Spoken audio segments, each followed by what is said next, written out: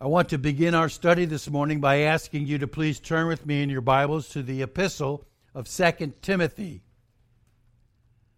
2 Timothy. 2 Timothy chapter 2. Now, I've heard this saying lately. I've heard many say this lately. Where has the year gone? Here we are already in the fall of the year, and it just seems that it goes so quickly. The holiday season, believe it or not, is already approaching. It goes so fast. Now, in fact, we do have a little one here, not that little one, but another little one here who is already now 3 years old, even approaching 4. But she's 3 years old. And it seems like just yesterday she was falling off this platform because she could barely walk, just starting to take a few steps. Time goes by in the blink of an eye. It goes so fast. But think about that for a moment. 3 years old. 3 years. We are here today because of a man who was written about, who ministered, who taught, who lived his life in the public spotlight for only about 3 years. And that was 2,000 years ago. Only about 3 years Jesus ministered in Galilee. 3 years of a man's life 2,000 years ago, and yet we are here today called by his name. Called by his name. Claiming to be followers of him, gathered together in his name. We pray to him. We pray in his name. We worship him. We glorify him. We sing praises to him. In fact, more songs are written about this one man and his 3 years of life and his birth too than any other man in the history of the world or any other topic in the history. Songs, paintings, all for this man that we know from just 3 years of his life. And although that is the entirety of his ministry, we seek to study what he said. We seek to study what he did. We seek to know what he taught. And still, it seems the deeper we look, the less we know. We study and seek to know the Scriptures, and yet it seems like we can only begin to fathom the very tip of the iceberg of all that Jesus has done in just 3 years, 2,000 years ago. And perhaps the most profound part that we strive to study and understand is what he did when he died on the cross. It was a horrific death, a bloody death. But what was he doing? What happened on the cross? This is what we have been studying last week and will continue to look at today. And I don't want to apologize for the fact that it's not going to be fluff. Some of this is not easy to understand. It takes thought. It takes study. It takes attention to detail and language that is given. And this is why I asked you to turn to 2 Timothy chapter 2. For Paul says here in verse 15, be diligent. And the implication is that you're being diligent in your study. And that's why many translations translate this, study to present yourself approved to God, as a workman who does not need to be ashamed, accurately handling the word of truth. Now, admittedly, Timothy was a preacher, a pastor, and this was directed primarily to him, but it is to all of us as Christians. We are to be diligent in our study that we would honor God. And so again, no apologies that we're not having today a good feeling message. We're going to look at some doctrine, because it is my firm belief that as you know doctrine and as you know the truth, that will sustain you through hard times. That will help you in training your families. That will help you in living a Christian life a lot more than telling you, well, just go on out there and be good and try your best. No! It's the doctrine of the Word of God in our hearts and in our minds that enables us to live godly Christian lives, to raise godly families, to know what we believe and live it. And so I ask you to turn with me at this time in your Bibles to the book of Ephesians and chapter 1. Ephesians chapter 1. We are going to look at a vital, central doctrine as we continue in the fundamentals of forgiveness. We saw, and I want to continue to remind you under the heading, the essence of forgiveness, that we are all sinners. We're going to deal with that again today. We're all sinners, and only God can forgive sins. And we're currently looking at the existence of forgiveness, and we've seen Christ's alacrity to forgive sin and Christ's authority to forgive sin. That is eternal God. He has the authority. And now we are looking at Christ's activity to forgive sin. And I just remind some of you who were here and some who were not last Lord's Day that we looked at the text from Matthew's Gospel, chapter 26 and verse 28, where Jesus said in the Lord's Supper that he came to give his life for a ransom, for the forgiveness of sins. He came to give his life, to shed his blood for the forgiveness of sins. His work on the cross, his activity on the cross, was a sacrifice to God for the remission of sins, the forgiveness of sins. And this is what we saw last Lord's Day from Matthew's Gospel. And here today, I want to go more deeply into his activity on the cross for our forgiveness of sins. As we consider today, his shed blood was for our redemption. His shed blood was for our redemption. Now, I read to you already in your hearing the first 6 verses from Ephesians chapter 1. And what I want to do now is to pick up with what the Apostle Paul says in verse 7. And this is the subject of our attention. This is the verse that will occupy our attention today. In him we have redemption through his blood, the forgiveness of our trespasses, according to the riches of his grace. A powerful passage of God's Word. A verse in and of itself that could occupy our attention for several weeks. But I will try my best to deal with it in its entirety today. We are again addressing here the heart, the very heart of the gospel, the very heart of the Christian faith. And I want to begin by seeing that Paul says, first, in him. And we cannot go by and not understand who he's speaking of. And so we must first address the object of his instruction in this verse.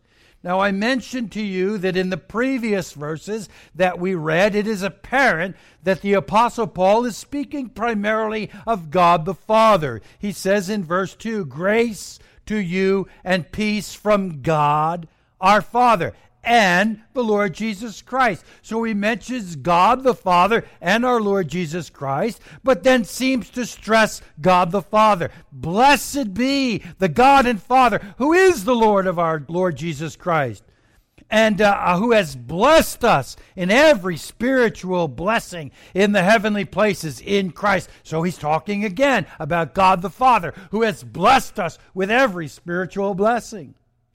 Verse 4, "Just as he," that is God the Father, "chose us in him from before the foundation of the world, that we would be holy and blameless before him in love. He," that is the Father, "predestined us to adoption as sons through Jesus Christ to himself, according to the kind intention of his will, to the praise of the glory of his grace, which he freely bestowed upon us, the beloved."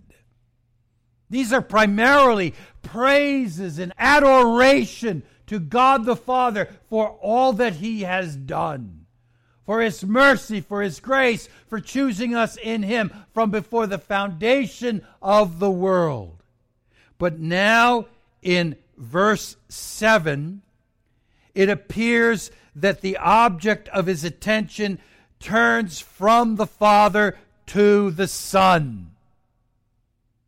It says here in verse 7, "In him we have redemption through his blood." It was Jesus whose blood was shed upon the cross, not the Father.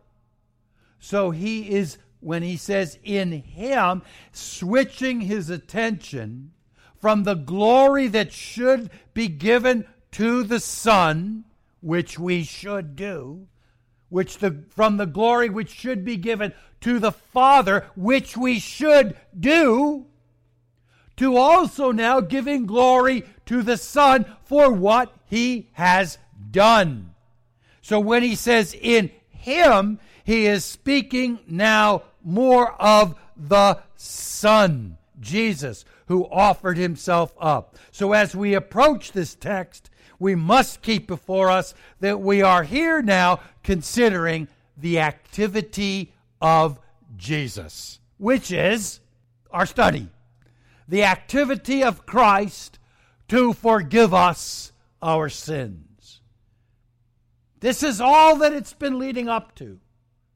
All this weeks of study in the Scriptures that we've seen from God's Word, that we are sinners, that we need redemption, that God stands willing to save, that Christ has the authority to save, shows us now the activity that he did to save, to forgive our sins. So let's pick it apart. Let's open it up, and let's see what we find in this study. Our main point in the beginning of this text is what Jesus did to secure, as it says, our redemption.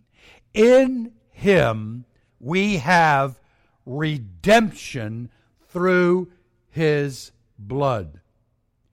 It is important that we understand what redemption is.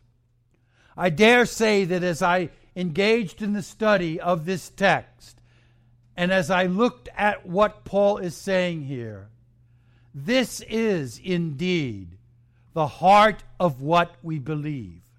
And it is the heart of what we believe Christ did. So I want us to understand what this word redemption means. We talk about it. We sing about it. We mention it. Don't answer out loud, but think in your mind, what does it mean? Do you know the meaning of the word redemption? It is true that we gain a lot from understanding what this word means So I want to now paint a picture for you so that you can understand and always know what it means when we sing or when we speak of or when we preach on redemption or to be redeemed. Turn with me, if you would, please, to the Gospel of John, chapter 8. The Gospel of John, chapter 8. Listen to what our Lord says as we look down, and we'll just pick out this verse, as he says in verse 34. Jesus answered them, "Truly, truly," remember that word, amen, amen. This is important. Listen to what I am telling you. Truly, truly, I say to you, everyone who commits sin is what? The slave of sin. The slave of sin. Everyone who commits sin is a slave of sin. So now let me ask you this. Who commits sin? As we have seen in the scriptures leading up to this, everyone commits sin. We are born into this world sinners. From our mother's womb, we are sinners. A viper in the diaper. Sinners. We are all sinners. And Jesus says, the one who commits sin is a slave of sin. Paul picks this up and speaks about it in the passage that was read to us by Daniel just today. Romans chapter 6. In the kind providence of God, he read the entire chapter. Turn with me, if you would, please, to that chapter again, and I want to point just several things out to you from this text. Romans chapter 6, look at what the apostle says in verse 6. Knowing this, that our old self was crucified with him, in order that our body of sin might be done away with, so that we would no longer be slaves to sin. Slaves to sin. Now, let's pick up the whole passage. See what he says there. That our old self was crucified, that our body of sin might be done away with. So let's see, he's talking about what's happened, but back up and understand what he's saying. He says that our old self was a body of sin, and our old self was a slave to sin. Now he does go on to talk about after that, now we are no longer slaves to sin, but that's what we were. He picks this up again, verse 16. He says in verse 16, present yourselves to someone as slaves for obedience. You are slaves to the one whom you obey. Either sin, resulting in death, or obedience, resulting in righteousness. But let's just stop at the sin, resulting in death. You are slaves to sin if you have not been saved. Slaves to sin is what we all were. Look down to verse 17. Thanks be to God that though you were slaves of sin. Look down again a little further. Verse 19.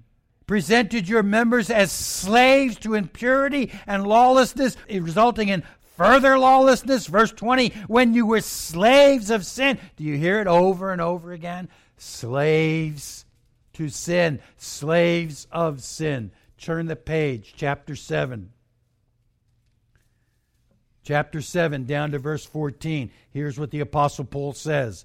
For we know that the law is spiritual, but I am of flesh, sold into bondage to sin. Here he speaks of being in bondage to sin. Now I've mentioned this, we've seen this, we've looked at it, we've heard it. I want you to imagine for a moment what it is like to be a slave. Given over to, owned by, governed by And in every case, prior to your redemption, you're a slave to the evil one, to the devil. Men are slaves. And I want to take this word bondage for a moment. He said, I'm in bondage to sin. You are bound by it. You know what that picture is? Like your hands are tied, your feet are tied. Perhaps many of you, some of you kids, some of you parents have seen a movie or a TV show where somebody's walking down the street, a black van pulls up, the door swings open, 3 guys jump out, they throw a bag over someone's head, and they throw them into the van, and they drive off. What have they done? They've kidnapped them. And they keep them in bondage. And what do they always demand to have that one released? Payment of ransom. But before that happens, they are in bondage, enslaved, in a cage. This is the picture painted to us in the Scriptures of what our condition is like prior to being saved. We are slaves of sin. We are in bondage to sin. This is how we are born, in bondage to sin. And to be freed from that bondage, there must be a payment. Think of slavery again for a moment. Our nation went through a very bloody war to free slaves. The picture is enslavement, entrapment, bondage. And to be released, there has to be payment. Now I ask you to turn with me to another text, Galatians chapter 4. Galatians chapter 4, where we continue in this. Look at verse 1. Now I say, as long as the heir is a child, he does not differ at all from a slave, although he is owner of everything. But he is under guardians and managers until the date set by the Father. So also, while we were children, were held in bondage under the elemental things of the world. We were held in bondage under the elemental things of the world. Now, when he speaks of the elemental things, he's not talking of the elements. Some of you kids may be in science class and you talk about the elements of the world, like air and fire and water. That's not what he's talking about. No, he's speaking about being in bondage to, or in slavery to, the things of the world, the sin of the world, the wickedness of the world. And this is every bit as much a picture of men being in bondage, and they would have understood this. Some of the Galatian Jews there would have understood that they were just as much in bondage as Israel was in bondage to Egypt. They were enslaved, in bondage to the things of the world. Now, I continue that and expand on it and say that not only are we in bondage to sin, but we know what sin is. Sin is a violation or a breaking of the law of God. So, since you are in bondage to sin, you are also in bondage to the condemnation of God which comes from sin. Get this, because we are all sinners under the law, we stand in bondage to the condemnation of God upon the sin which we commit. His judgment, His condemnation is upon us because we are all sinners. The judgment of God is against sin and against those who commit sin. This discussion came up with one just recently.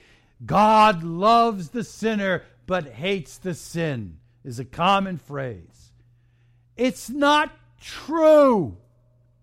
God never sends sin to hell.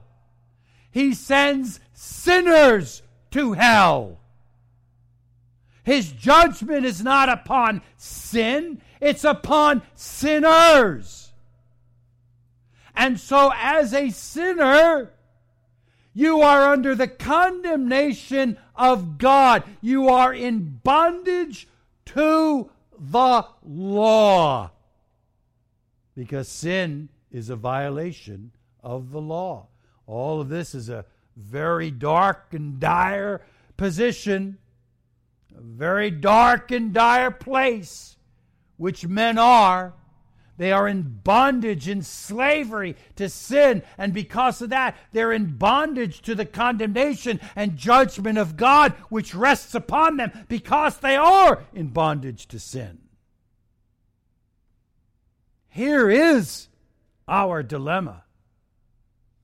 And to add to it, there is nothing you can do to escape. You're trapped in that cage. Your hands are tied.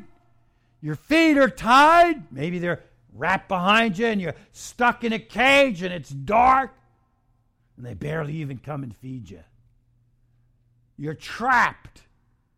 You're enslaved. You're in a cage and there's no way to get out. What on earth are you going to do? You can't get out yourself. You can't do the good works to overcome your sin. You're enslaved to it, in bondage to it. Now go back to Ephesians chapter 1 as we see, glory to God, what Christ did. Ephesians chapter 1 verse 7, in Him we have redemption. And I told you that we can learn much from this word. The Greek word apolutrosis means essentially a releasing, a liberation of a captivity by payment of a ransom. That's what the word redemption means. A releasing, a liberation from captivity by a payment of a ransom. That's redemption. You are slaves to sin, in bondage to sin, and you are set free, released by payment of a ransom. Somebody comes and pays the ransom to let you out, to let you go free. The ransom that you couldn't pay. Your hands are tied, you're entrapped, you're enslaved, you're in bondage. But someone comes and pays the ransom and opens the door and sets you free. This is the word redemption, a deliverance from bondage due to payment in full of a ransom. There's nothing more you can do, nothing more to pay. It's paid in full. The term supposes, this very term, redemption, supposes that we are in bondage and that we are then set free from that bondage. Delivered from the wrath of God and the curse of the law. That's what it's all dealing with. Redemption is being set free because you're ransom has been paid, you're set free, and you're delivered from the curse of God and the judgment of God from the law. You're set free from the law. You're set free as slaves from sin, no longer in bondage to sin, no longer slaves to sin. Yes, we do sin, but we're set free from the judgment and condemnation of God upon that sin because our ransom has been paid. Paid by another and paid in full. That is what it means to be redeemed. Isn't that awesome? Redeemed, set free, because someone else paid the ransom. Now, what is the price of our being released from bondage?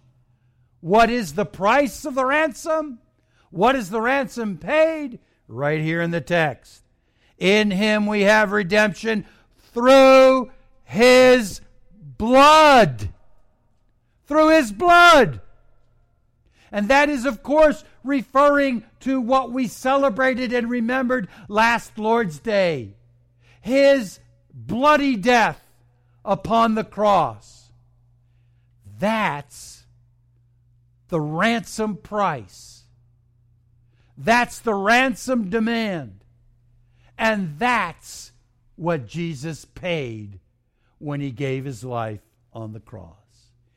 He paid your ransom in his blood so that you would be delivered from slavery to sin.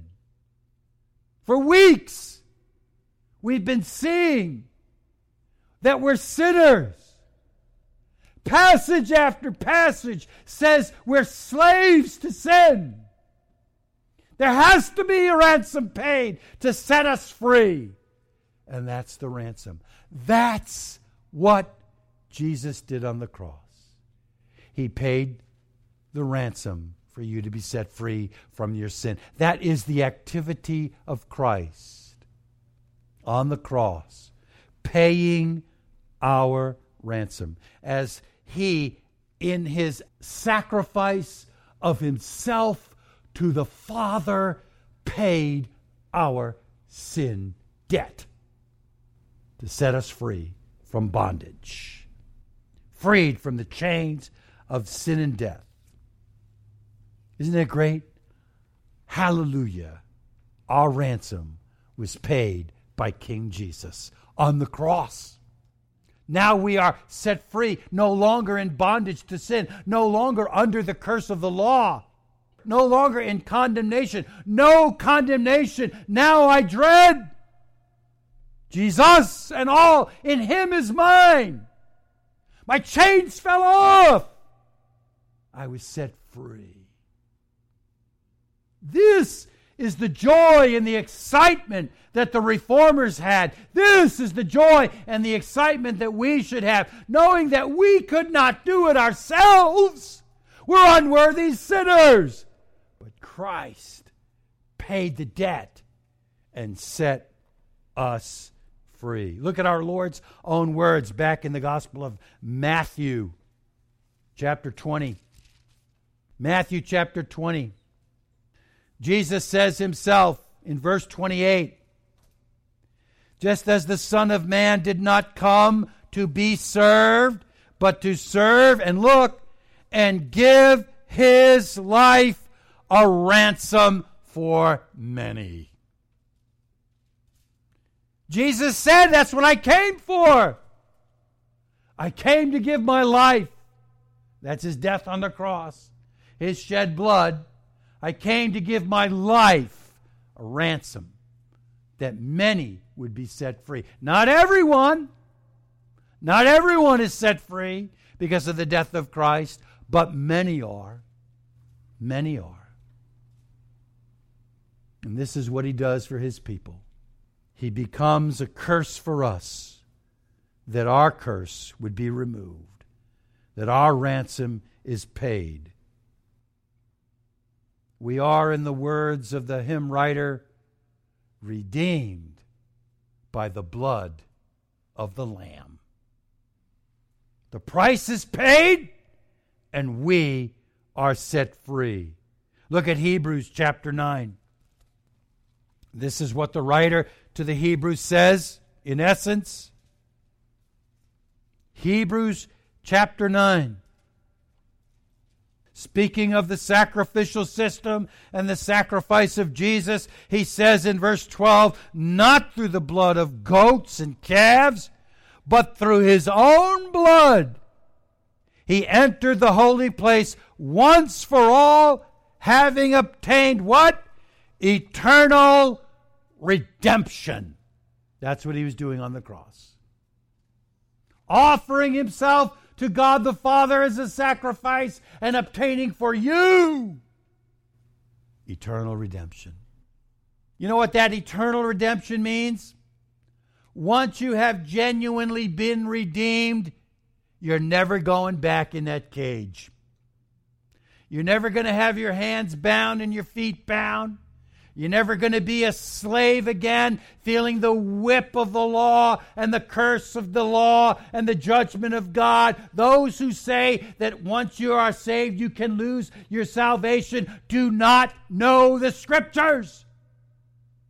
Because if Christ paid your ransom, you are eternally redeemed, eternally set free, not just for a week, and then you have to go back and get redeemed again. Not just for a couple of days or a couple of months or maybe a year or two, and then you have to be saved and be redeemed all over again. Eternal redemption means eternal redemption. Once for all. He set you free. And when you are free indeed. That's what Jesus did. Now go back to our text. Verse 7. We have redemption through his blood. Look at what he says next, according to this text. Then the forgiveness of our trespasses. The forgiveness of our trespasses. Now understand, redemption is not, as one said, formally forgiveness, but certainly forgiveness is the result of redemption. The two are not exactly the same, but the two go hand in hand. Follow with me now. We have redemption through the blood of Christ. We are redeemed from the blood of Christ, set free from the curse of the law. Therefore, there is now no trespasses that are held against us. The law no longer condemns us. So since we are not under the curse of the law, we are forgiven. We are forgiven. Because Christ paid the price of our redemption and redeemed us and set us free, the law is now no longer condemning us, so we are forgiven. People, this is the heart of the gospel. Jesus paid that your sins would be forgiven. Jesus paid that you would be set free from the bondage and the condemnation of the law, and so therefore you are now, in the eyes of Jesus, forgiven, set free from the curse. They go hand in hand. You see, redemption would not be complete without forgiveness. How could God redeem you from the curse of the law and then still hold you guilty and not forgive you? They go hand in hand. Forgiveness, as one has said, is the effect of redemption. Forgiveness is the prime and principal fruit of redemption. We are forgiven because we are redeemed. I want you to think with me, if you would, please. In fact, let's do it. Let's turn back there. It's Leviticus chapter 16. So turn with me in your Bibles for just a moment to Leviticus chapter 16. What we have here in Leviticus 16, and I can only focus in very narrowly on what's taking place on this, the Day of Atonement. And I ask you, if you would, please look down to verse 6, Leviticus 16, verse 6. Then Aaron shall offer the bull for the sin offering, which is for himself, that he may make atonement for himself and for his household. Now that's what we read about in Hebrews as well. The priest had to make atonement for his own sins. Christ did not. But look at what happens next in the Day of Atonement. He shall take the 2 goats and present them before the Lord at the doorway of the tent of meeting. Aaron shall cast lots for the 2 goats. 1 lot for the Lord, and the other lot for the scapegoat. You've heard that term, scapegoat. The scapegoat was the goat that would be led away. Look, verse 9. Then Aaron shall offer the goat on which the lot for the Lord fell and make it a sin offering, shedding the blood of the goat upon which the lot for the Lord fell. Shedding his blood. But the goat on which the lot for the scapegoat fell shall be presented alive before the Lord to make atonement upon it, to send it away into the wilderness as a scapegoat. Now here's what would happen. They had 2 goats. One would be chosen by lot to be a sacrifice. Its blood would be shed. The other goat, they would pronounce all of the sins of the people over that goat, and that goat would be taken way, way, way out into the wilderness, way too far for it to ever return. And that was the whole thing. It was to never be able to come back. That was the scapegoat. The scapegoat took your sins so far away that they never came back. Now in Ephesians chapter 1, what he is saying is we have redemption. That's the picture of the lamb that was slain, or the goat that was slain. And then the other goat, the scapegoat, takes your sins so far away that they never come back. That's forgiveness. So we have redemption and forgiveness, all because of the activity, the work of Christ.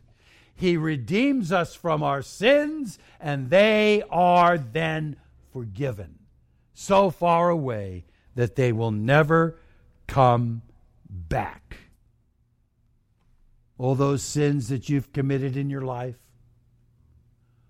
all those times when you know you failed, when we talked about the law and the breaking of the law, all of the things that you know that you've committed in your heart against God, against man, against your family, against your wife, all those sins are paid for, ransomed by Jesus, and forgiven because of his shedding of his blood for you.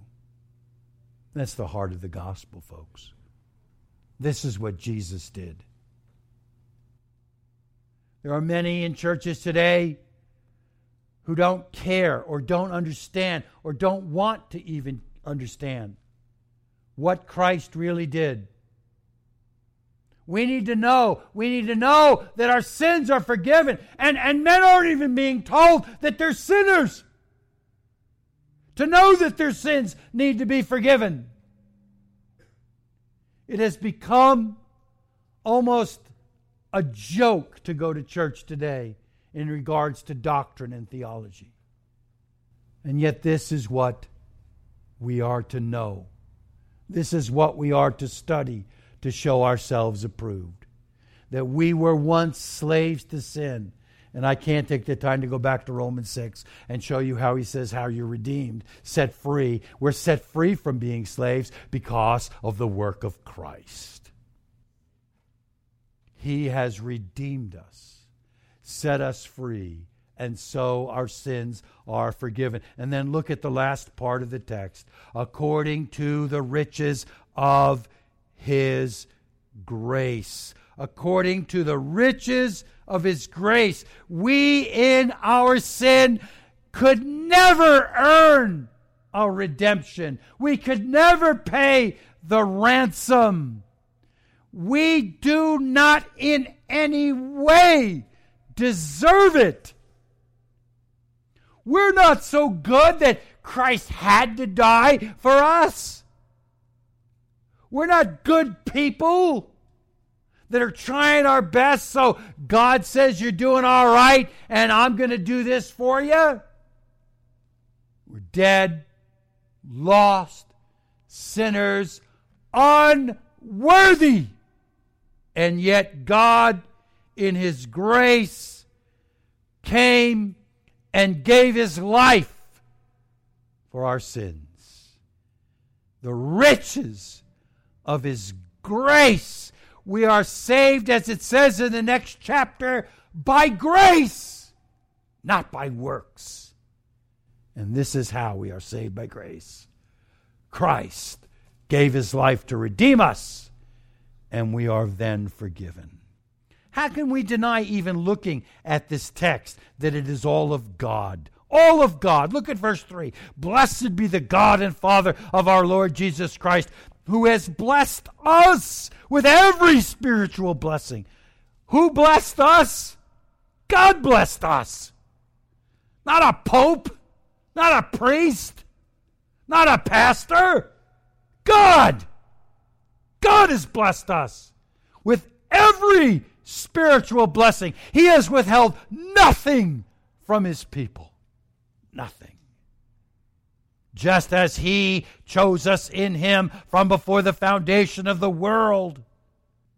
How could you have done anything there? How could that have been any part your work? And you weren't even born. The world wasn't even created yet.